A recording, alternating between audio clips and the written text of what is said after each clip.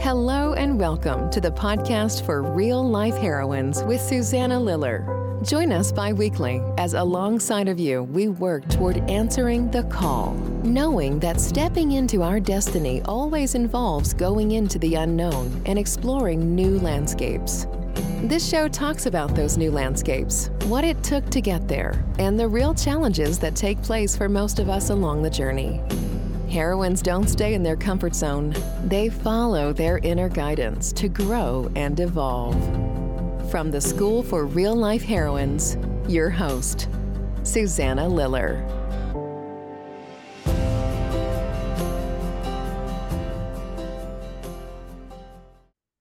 Hello, everyone. Thank you so much for listening in on my podcast for Real Life Heroines. When I get to interview women about their journey, their heroine's journey, and specifically the call that brought them to the journey, that got them to go into the unknown and then discover more about themselves and what their purpose is and what their message is. And today I am beyond honored to have as my special guest, Anne Baring. Welcome, Anne. Thank you. Thank you so much. Lovely to be here. Lovely to see you, as we said, in that very special blue. Let me take a moment to read your short bio here. Of course, we could say so much more, but let's start with this. So you received your PhD, you have your master's in 1951, and then a PhD in Wisdom Studies, Ubiquity University, 2018. You are a Jungian analyst. You are the author and co-author of several books, 7 books, including with Jules Cashford, The Myth of the Goddess, Evolution of an Image, with Andrew Harvey, The Mystic Vision and the Divine Feminine, 2 books, with Dr. Cilla Elworthy, Soul Power, An Agenda for a Conscious Humanity, and also a book for children, The Birds Who Flew Beyond Time. Your most recent book, The Dream of the Cosmos, and I have it right here, right to hand, received Dream of the Cosmos, A Quest for the Soul. It was first published in 2013, but reprinted in 2020. Was awarded the Scientific and Medical Network Book Prize for 2013. And also it took you 20 years. The ground of all her work, all Anne's work, is a deep interest in the spiritual, mythological, shamanic, and artistic traditions of different cultures. She has 2 websites which are devoted to a new vision of reality and the issues facing us at this crucial time of choice, annebaring.com and anne-baring.com. And I will have those in the show notes for you so everyone will be able to easily find them. So Anne, again, welcome. And I know you have, in your email back to me, you said, I do have a message that I want to relay. And I have questions, but I think we should just start with, tell us your message. What do you want women in particular to know? I want women to be aware of their value over thousands and thousands and thousands of years, their experience as a wife and a mother, bringing up children over all that huge amount of time. Today, they're not aware of the importance of that role, and they're not aware of the values that come from that role, which are deep, deep, deep in their soul and their psyche and their bodily experience as well. This includes women who have never had children. It is in the feminine psyche that they have these values, and I would like those values to come forward and be articulated in our culture, because they are not. Women articulate in a rather under the radar level. Yeah. They're not fully conscious of what they need to do and what they're capable of doing. And their voice is needed now very, very urgently, that they wake up to who they are and speak out about the issues that worry them and concern them, particularly the issues which concern the children that they're bringing up in a perfectly ghastly culture. So there's a great deal to talk about there, but that is my main message to women. Right. So if women were to, and so this resonates so much with my message, to have women wake up to their heroinism, that to be a hero doesn't mean you have to accomplish some big heroic task, that it can be to be a mother in today's time. But so tell me, when you talk about the values that they bring that they're not aware of, what would you say they are? They are primarily love, secondly, compassion, thirdly, justice for themselves as well as for their whole society, and particularly the children who are now born and growing up. There is no justice in our society. We live in a very, very dangerous time. We're at the risk of being taken over by controlling elements which do not have our interests at heart. There are all kinds of things that women need to be aware of, and they waste their time with Facebook and TikTok or whatever they're called. They should get out of that and come together to really discuss what they want for their future and for the future of humanity. So if I push back, because I'm listening and I'm hearing other voices, they'd say, well, I mean, what about the women's movement? And what about other times when women have come together? They are doing that, right? They are doing it, but they're not sufficiently aware of the importance of what they're doing. And when you look at the women in Iran, for instance, or the women in Afghanistan, what they're up against, we have nothing like that to face. But nevertheless, we're there as part of the same struggle to be recognized by men and to be valued by men as an equal, not the same as, but as a complementary aspect of the double masculine feminine life on this planet, if you like. I mean, we are half of humanity, but you'd never know it. Our voice is not heard ever in the situation of war and in the resolution of war, the treaties that are made. Not a woman in sight. There's plenty of areas where we can get into still. I know, and I know that you have done extensive research. The Myth of the Goddess book, but as well as The Dream of the Cosmos, talks about how we got into this place where, I don't know if I'm going to have the years, but 2,000 years ago, perhaps. 4,000 years. 4,000. Women they were recognized. They did have a voice. Would you agree? Yes, they did. In Sumer, they had a voice. In Egypt, they had a voice. Right. But it disappeared after around 2000 BC. So 4,000 years, women have been silenced. And that silence, that repression, and that neglect, really, by men has meant that they've kind of out of practice, if you like. Right. They were no longer allowed to be priestesses in temples to the goddess. There were no more temples to the goddess. That was a huge cut off, really, of their experience as serving the goddess, which meant serving nature and serving the cosmos, and really all the rituals that went with it. So all that went out with a bang, as it were, when the father god came in and the priesthoods of the father god. But long, long before that, there were the priestesses and the priestesses of the goddess for millennia before that. And also that when the gods and goddesses were worshipped together, there were always women in the temples of the goddess and men in the temples of the men, as well as women. But all that went anyway.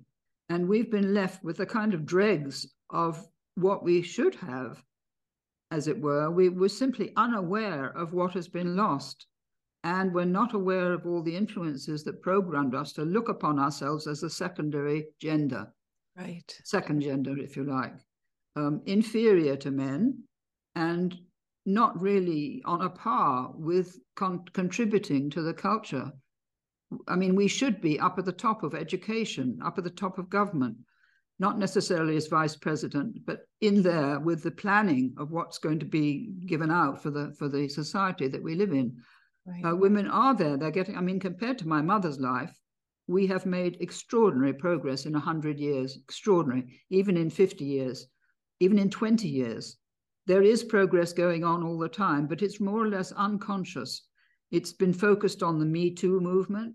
That's one aspect of it, resisting the predatory aspects, impulses of men.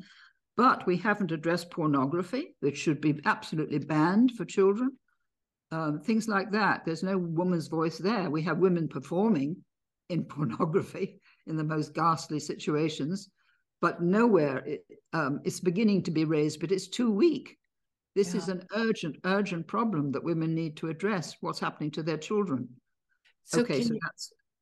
I wonder if you can also, and again, I know it's so much to talk about in a relatively short time, but this imbalance that, you know, we recognize is also what's affecting our ecology, our world. And how do you explain that connection? Well, I explain it. It begins with the myth of the fall. It begins in 621 BC or BCE, when a group of priests called Deuteronomists took over the first temple in Jerusalem and did away with the goddess who was married to the god. And together they had brought the world into being. You never know it from what you read in the Bible now. Yeah. But that was when it happened. And what happened with that? When they ditched the goddess, they ditched everything to do with the relationship with nature.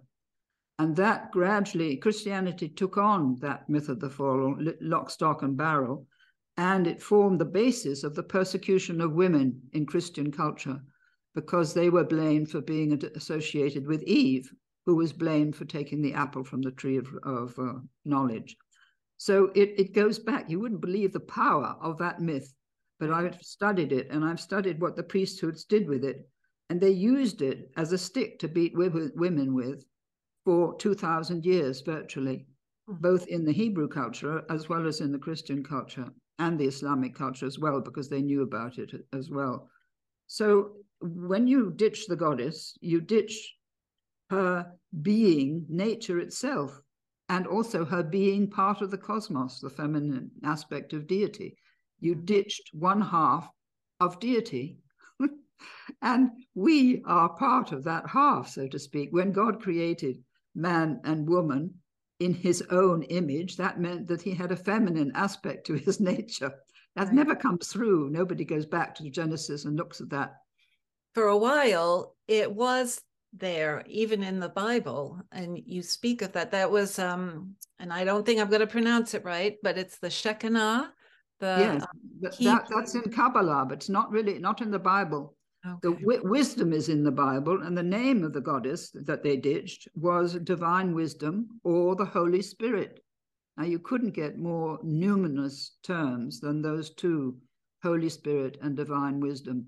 Divine wisdom does appear in the Old Testament in certain places and in the Apocrypha, but it doesn't appear at all in the New Testament. You wouldn't know it existed until a book was published in 2010 called The Gospel of the Beloved Companion, which was the Gospel of Mary Magdalene. And there at last we hear about the Holy Spirit as feminine. Jesus actually addresses the Holy Spirit as my mother, but you never know it from the Old Testament, the New Testament books that we've got. So there's a huge chunk of history that's gone, vanished, and women need to know about that. Yeah. And it's coming back. I mean, if they got these books and read them. By the way, I should say that you haven't got the latest version of The Dream of the Cosmos. It's got a dark color like that. I know. I realized that I didn't have the doesn't matter. The new one has some new things in it, and it has some revisions, but basically it's the same. So I wouldn't worry too much about it. But if anyone's buying it now, buy the darker cover, the almost black cover. Right. So now where are we? You wanted to know what brought me to my work. Would you like me to talk about that? Because I would. I know that you had spent a period of time where you actually were a designer, a dress designer. Yeah. And you traveled extensively. So say, the heroine's journey, we're going along in life, and all of a sudden, not all of a sudden, but we get a call to make a change. And what was that for you? Well, it started with channeled messages from my mother. And they told me at one point that I had a mission, and that mission was to be with women. They called it with your sisters, your sister souls. So then that was when I was sort of 15. Then I went to university, got into life, had a marvelous job when I was 25, traveled all over the Far East, discovered Eastern religions and Eastern cultures, which were absolutely extraordinary, came back to the UK, didn't know what to do with myself because I didn't want to take any of the jobs that were on offer then, although I did take one or two to keep things going. And then what happened after that? Then I went into analysis, Jungian analysis, because I had deep depression. I was having had this huge expansion when I traveled to the Far East over a whole year and written a book when I came back called The One Work, A Journey Towards the Self. That was my first book written when I was 28 or 29. So there seemed to be a sort of empty space. Then with the analysis, I got going with creation, with the sort of desire to create something beautiful. And I started a shop which was focused on designing beautiful evening dresses for women, because women wore evening dresses at that time, long dresses, until courage came in and everything was cut short to the knee. And then the mini dress came. And the mini dress came in. So that was one aspect. And so I went through that analysis, and it gave birth to that creativity of the shop. And then I went and I was invited to become a Jungian analyst, and I started a second long analysis with Hella Adler, who was the wife of Gerhard Adler, who was one of the editors of Jung's collected works. So I stayed with her 11 years, and the whole focus of that analysis was on the feminine, understanding what the feminine was, how it needed to manifest, etc. Then in the midst of that, I had this extraordinary dream of a cosmic woman, which I describe in my book. Right. And I didn't know how to place her. She wasn't like any of the ancient goddesses. She was like nothing that I'd ever experienced. She was just naked. She filled the whole space between earth and the highest reaches of heaven, so to speak. So she was colossal in size. She was naked, as I say, with long hair, and she had a huge wheel in her abdomen, like the labyrinth of Chartres, that sort of wheel. And I was lying on the ground looking up at her, and I saw that I had a wheel also in my abdomen, but mine was on the left. And she indicated to me that I was to center my wheel. And centering my wheel in Jungian terms means becoming more conscious of what I was doing and what I was, and of the dream. And the dream led me to the Shekinah of Kabbalah, which is the most marvelous cosmology, which has the male and the female in the Godhead, the only one to do that in the West that has that. And it really fascinated me. It opened my mind to this whole other way of looking at everything. And it led me to the understanding that the earth is sacred. It's not just any old planet that we can use for our own needs and exploit to the extent that we have and are exploiting it. Now we're extracting minerals in order to make electric cars. All that sort of thing is completely wrong because it's on the wrong foundation. We've grown up on this long foundation of the discarding of the feminine, the exploitation of the feminine as the earth, and not understanding that we're part of the earth and that we're part of the divinity of the whole cosmos. So we've lost the plot, or we've missed the boat, if you like. Lost the connection. We're destroying our very own body. Yeah. And then that whole, it's really so much of what the dream of the cosmos is about, the sacredness of this planet.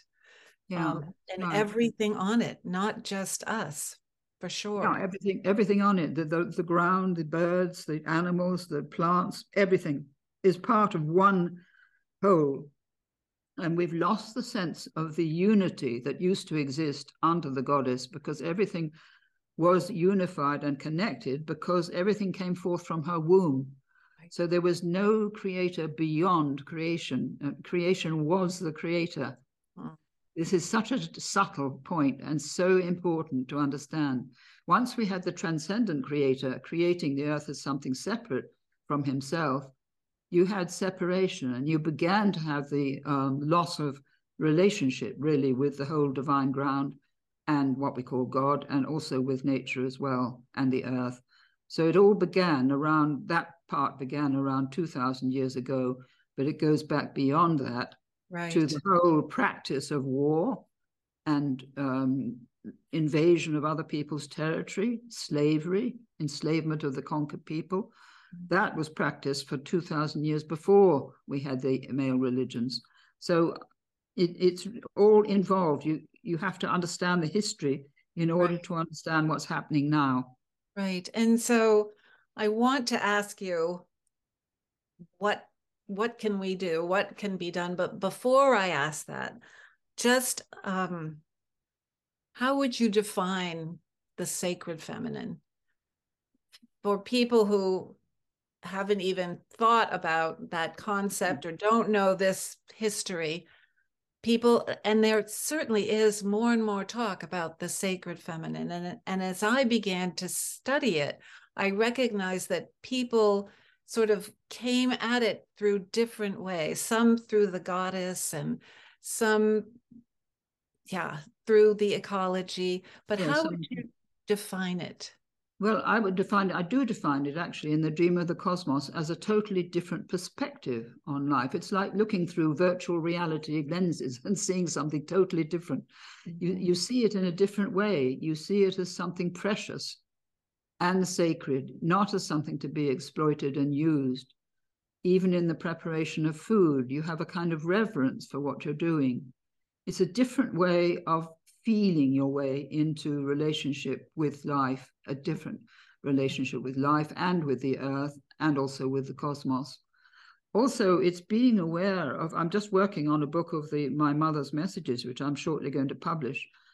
And it's a different way of understanding the relationship with the transcendent dimensions, which are there all around us. We can't see them, but they're there. And of course, we've been cut off from them by materialist science, which says that God doesn't exist and the soul doesn't exist, and that only our view of reality exists, our materialist view. That has cut us off from the shamanic experience that we used to have of being able to enter these deeper dimensions of reality. So that's a huge loss, the loss of the shamanic skills, which are coming back. That's one of the ways the feminine is coming back, through people learning shamanic methods, and also psychedelic drugs being used in the treatment of cancer patients who are dying and things like that. Go ahead. So then to follow on, when you talk about the sacred marriage, help people understand how you would define, what's that about? Well, originally in Sumer and Egypt, it was about the marriage of the goddess and the god. And the goddess represented heaven at that time, and the god earth. And the king represented the earthly aspect, and the high priestess represent the goddess and transcendent aspect. And the marriage took place once a year in a particular temple, and in the sexual union of the high priestess with the king. And that was a ritual celebration. They weren't in love, but it was a ritual celebration of a fertility rite that would give fertility to the earth. But in our own time, it's about the men and women coming together in a joint caring enterprise, working on behalf of the earth, not necessarily being terrified of climate change, because that is not the only thing that's threatening us. There are other threats much more serious, actually, and more immediate than climate change. But anyway, it means coming together, leaving the old rivalry, leaving the old contempt that men had for women, men developing the feminine side of their nature, and women developing the masculine side of their nature, because they need the ability to articulate things as I am now in a way where people will listen and pay attention. So they need to strengthen their ego, probably, with the skills that are available, learning public speaking or just speaking, really, and getting practice through that. But they also need to develop their mind, if possible, going to university and study something which develops their capacity for logical thought, that sort of thing. University education can be very valuable. and it may lead to something that really interests them. It can do. I mean, that could be a beginning, which leads them on to whatever their creative gifts are, because the feminine also involves becoming aware of what your soul or your heart would like you to do, and is waiting for you to recognize that you're capable of doing it, and nourishing that wish, that desire to create something wonderful or beautiful, whatever it may be. It won't be something destructive, that I can guarantee. If it's feminine, it won't be there to destroy something, like with nuclear weapons, for example. So it's terribly important that this unity of men and women, and the unity within the individual psyche of men and women, that the masculine and feminine are balanced and in harmony with each other. Because if you're unconscious, which most women are at the moment, with all due respect to them, they may not realize where they're still battered and controlled by what Jung called the negative animus, which is the inner critic, which destroys any attempt to break out of the old pattern. I'm sure you're familiar with that. I am. We talk about it in the groups that I have all the time, because it's always there. Yeah. And okay, well, I'll tell you. Campbell called them the threshold guardians, right? Or the dragon. Yeah, that's right. You have to deal with that. And mine was, I'll just tell you a very short dream. I was sitting in bed holding a golden pen in my hand before I started writing anything. And behind my back, climbing up a wall, was a man with a knife, and he was about to plunge it into my spine. And I woke up in time, took it to my analyst, who said, well, there you have it. There's the negative animus. This is what you have to deal with. Yeah. And this is what you have to transform into your ally. You don't leave him to go on criticizing you. You say to him, you stop all that, and you become my help and my supporter instead of my critic and my destroyer. And men have this as well, because men have to always keep up with the group, which is terrible. They have to, if they're down at the bottom of the tribe, so to speak, they're nothing unless they're successful, and unless they're rich, unless they're powerful. It's the hierarchy, yes. Yeah, so they have to fight against that negative anima, because it's maybe a feminine voice which says, well, if you don't achieve this, you're nothing. If you don't get that job, you've had it. That sort of driving impulse. And that's behind all the nuclear weapons, and also behind this AI technology. It's the male psyche pushing for more and more power, because unless it has ever more power, it feels inadequate. But it's being driven by forces beyond our world, negative forces, which are actually working towards the destruction of the planet, which we may not realize, but there are those negative forces. So men are trapped in that compulsion to achieve ever more technological miracles, so to speak. And women are trapped in not being able to realize what's happening, so that their voice can be heard, and saying that we do not want 5G for our children to grow up with. We do not want endless vaccinations for our children. I think 72 vaccinations for American children, which is outrageous and quite unnecessary. So, Anne, going back to what can a woman listening to you now, me included, where would we start? How would we go about? And I guess maybe the big thing is, I hear you, we're not conscious, and I understand that. I mean, women don't realize how capable they are and what they can do and the gifts they've been given. So how can we wake them up? What will work? Well, I think what will wake them up is possibly the things that are happening. For instance, COVID may have, and all the vaccinations may have begun to wake them up. But it's very difficult in the context of an individual life to know what to do. Yes. How do I move to the next thing? It may be, am I unhappy in my job? That may be one way. If I am unhappy in my job, what sort of job would I like? What would give me happiness and a sense of calm and creative engagement with life? And ask life, what can I do? Put that a question to life within yourself, and ask your own soul, what would you like me to do? So that you get in touch with your heart, not your mind, not up here. Right? You got to circumvent your mind, I always say, Yeah, you because it's do. going to be telling you what the culture wants you to do.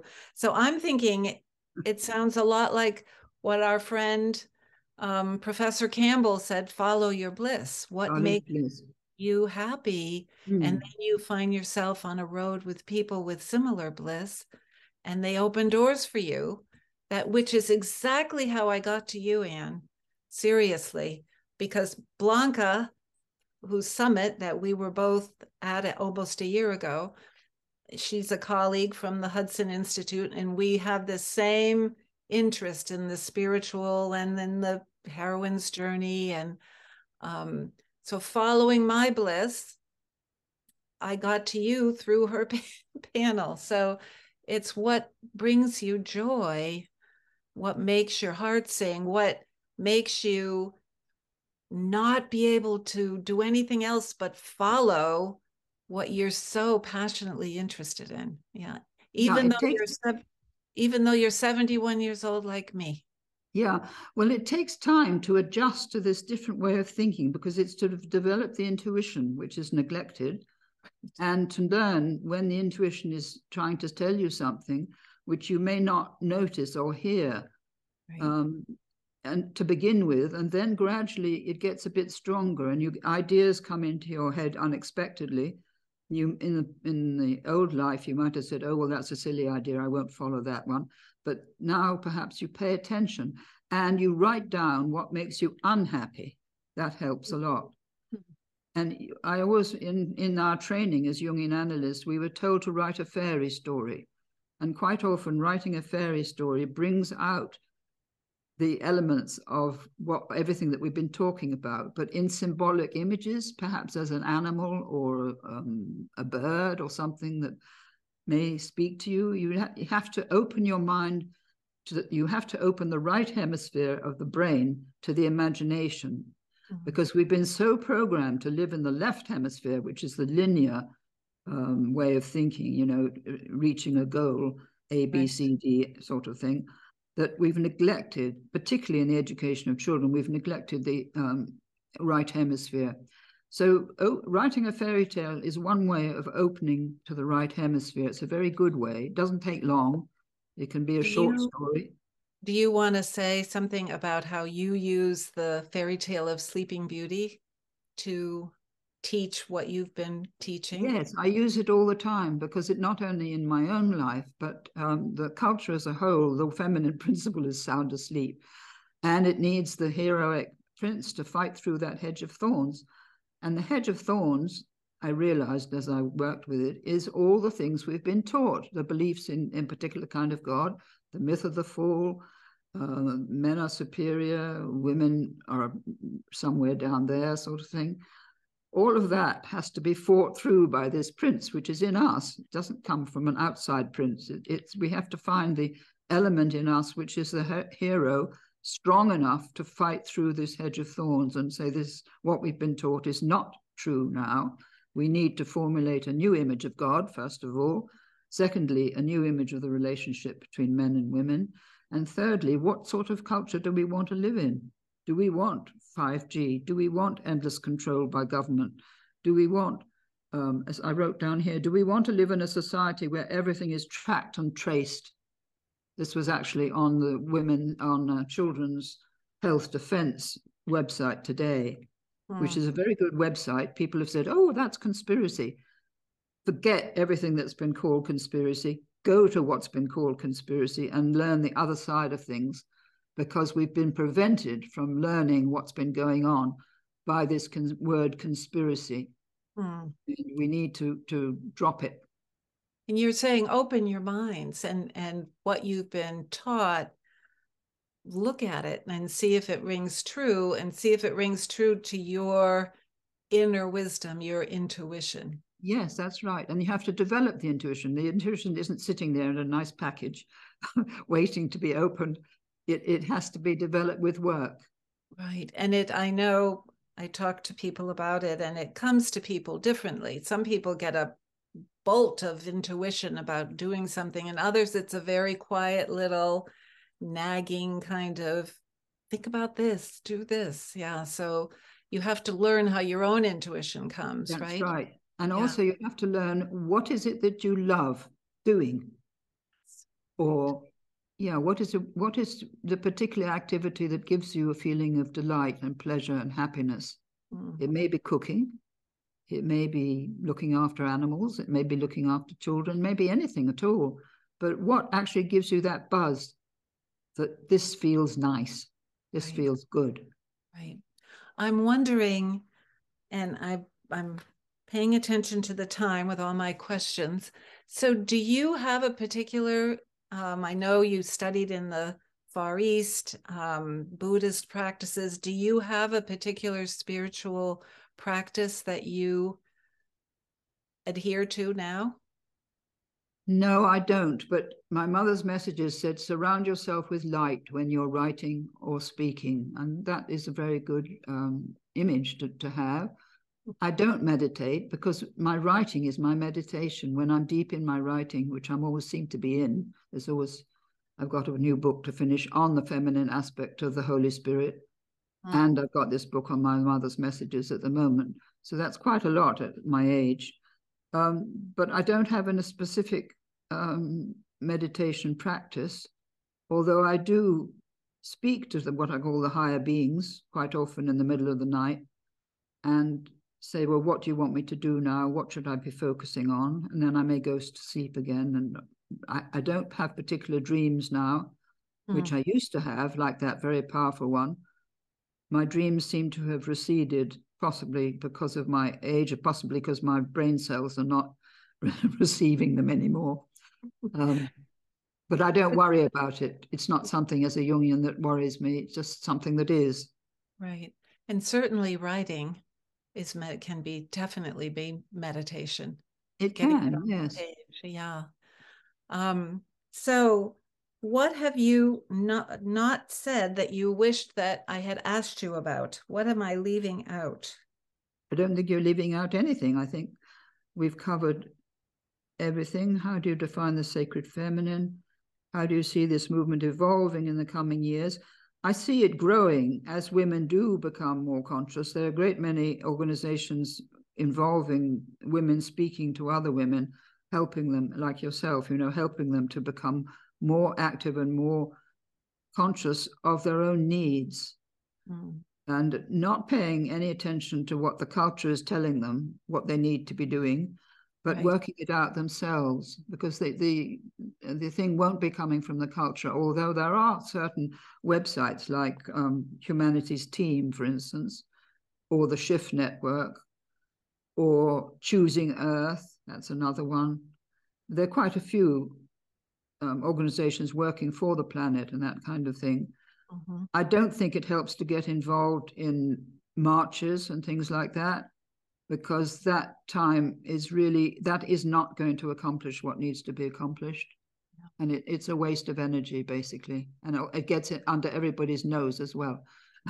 I agree with you, because I feel like if you're wanting to marry the masculine and the feminine, and again, masculine and feminine is in all of us, and in men and in women, it's not a gendered thing. But if you want to balance it, then it's not about attacking one or the other and pointing the finger and protesting against how, this is bad or that is bad. It's about finding ways to raise everybody up and raise that. Yeah, that's right. Yeah. And then you said it right at the beginning, and that's done with love. And love is not attacking. Love is acceptance and caring for each other. This is not an easy thing. No, but yeah, it's relationship. Love is relationship of every kind. And also what is coming through in quantum physics now, most important, we haven't covered that. And I'd like to say something about that, because what it's teaching us is that everything is connected. yes. At the deepest level, the subatomic, even the sub-subatomic level, we're all connected with everything around us and every galaxy in the universe. So this is an incredible unity which is there, which we are part of. And God is not something separate from us. God is the whole thing that we are part of. So we've been worshiping what we're part of. Right. You know, this is a big step in understanding. Right. But I think if people can get it, and one of the main teachers in this new thing is someone called Greg Braden, Bradon, you probably know about him, and Nassim Haramein, he is a physicist who's going ahead with this, and also a physicist and cosmologist called Jude Caravan, who has a website called One Worldview, or just Worldview, or World something or other. So there are these extraordinary individuals who've been born at this time to awaken humanity, not only women, but the whole of humanity, to a new way of thinking about ourselves. Forget the old religions. Their time is over. We have to create a new spirituality based on the understanding that we're all one, and that love is the primary element which has actually brought the universe into being. So God is love, as we've been told. Right. This I'm thinking. And we are too. And the more we can give love and create love, the more we're in touch with that divine ground. I'm thinking that's the perfect place to end. But I just want to say, so a woman or a man listening to this, the main thing you want them to take from our conversation is what? Ask yourself why you're here on the planet. And when you find the answer, get going on it. Anne Baring, what a delight that I somehow captured you for this period of time and got to speak with you. And I'm just thrilled that you agreed to do it. Thank you so much. Well, it was a great pleasure to be given the opportunity of speaking out about all these things, because I long to communicate them. Yes, well, I just might be tapping on your shoulder again. Yeah. Okay, well, I want to thank the people who are listening, and I encourage you all to share Anne's message. And this will be coming out with the show notes that have websites, and I'm going to get back with you, Anne, and get some of those names that you were mentioning to make sure I have them. But please stay tuned for the next in the podcast series, and I hope you all find your happiness, find your bliss, and follow it. Thanks again, Anne. You've been listening to the podcast for Real Life Heroines with Susanna Liller. Thank you for joining us. If you would like to connect with Susanna outside of the show, please do. You can email susanna@susannaliller.com and visit the website at susannaliller.com. Let's get social. Instagram @SusannaLiller, Facebook Susanna Liller, author, speaker, and coach. Don't forget to subscribe to the show for easy access to our next episode. And a like and review would be very helpful. Until next time, remember to follow your inner guidance to grow and evolve.